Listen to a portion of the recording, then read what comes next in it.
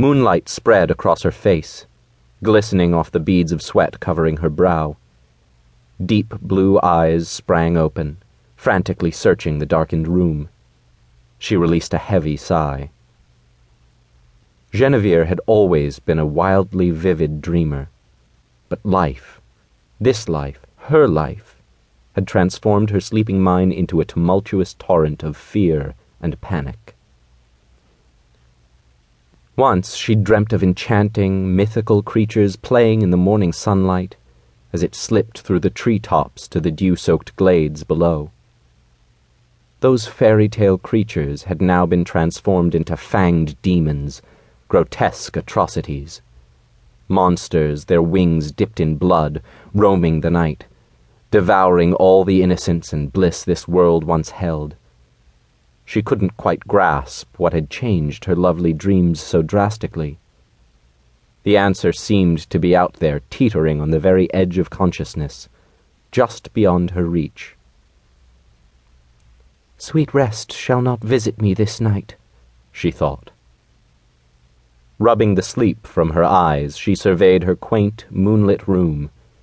Pillows were strewn about, covers mussed and partially off the bed. A book lay face down, its pages crumpled upon the floor. Undeniable evidence of her restless mind.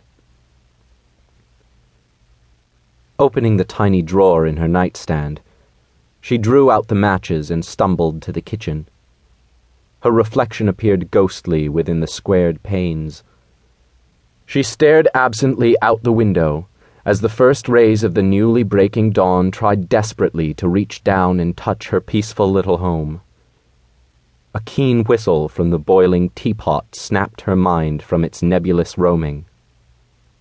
Letting her head loll back, Genevieve looked up into the expansive canopy of the ancient winslet trees as her favorite chair swung back and forth from its mighty limbs. "This is my favorite place in the whole world, mine own little paradise." She was constantly amazed at how perfect this place truly was.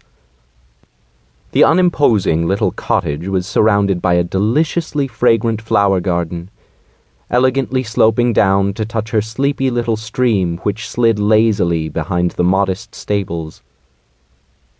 Her favorite part was the magical-looking forest encompassing it all. She was blessed with peaceful happiness and beauty in abundance, until the dreams came. Breathing in the floral aroma of the steaming tea, she was morbidly captivated with the first tiny ray of morning light as it touched her swinging toe. In and out of the light, back and forth, she watched absently as the determined little beam grew to touch the top of her foot and started its slow ascent up her outstretched leg.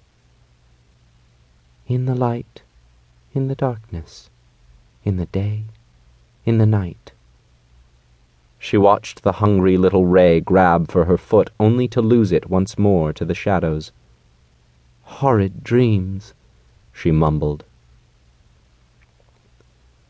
Relishing in the glorious morning glow now spreading across her face, she let its nurturing warmth cover her a few moments before she stood, turning toward the stables. "Therein lives my heart." Her golden curls lost their sunlit glow when she swung wide the old wooden doors and entered. Raven was the first to respond.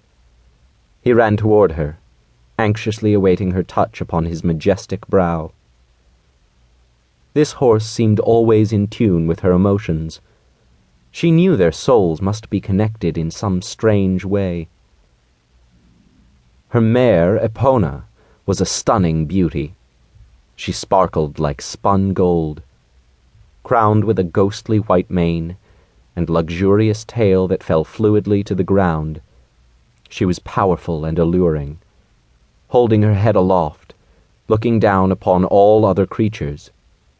Genevieve loved Epona, but she didn't share the same deep connection with the mare as she did with Raven.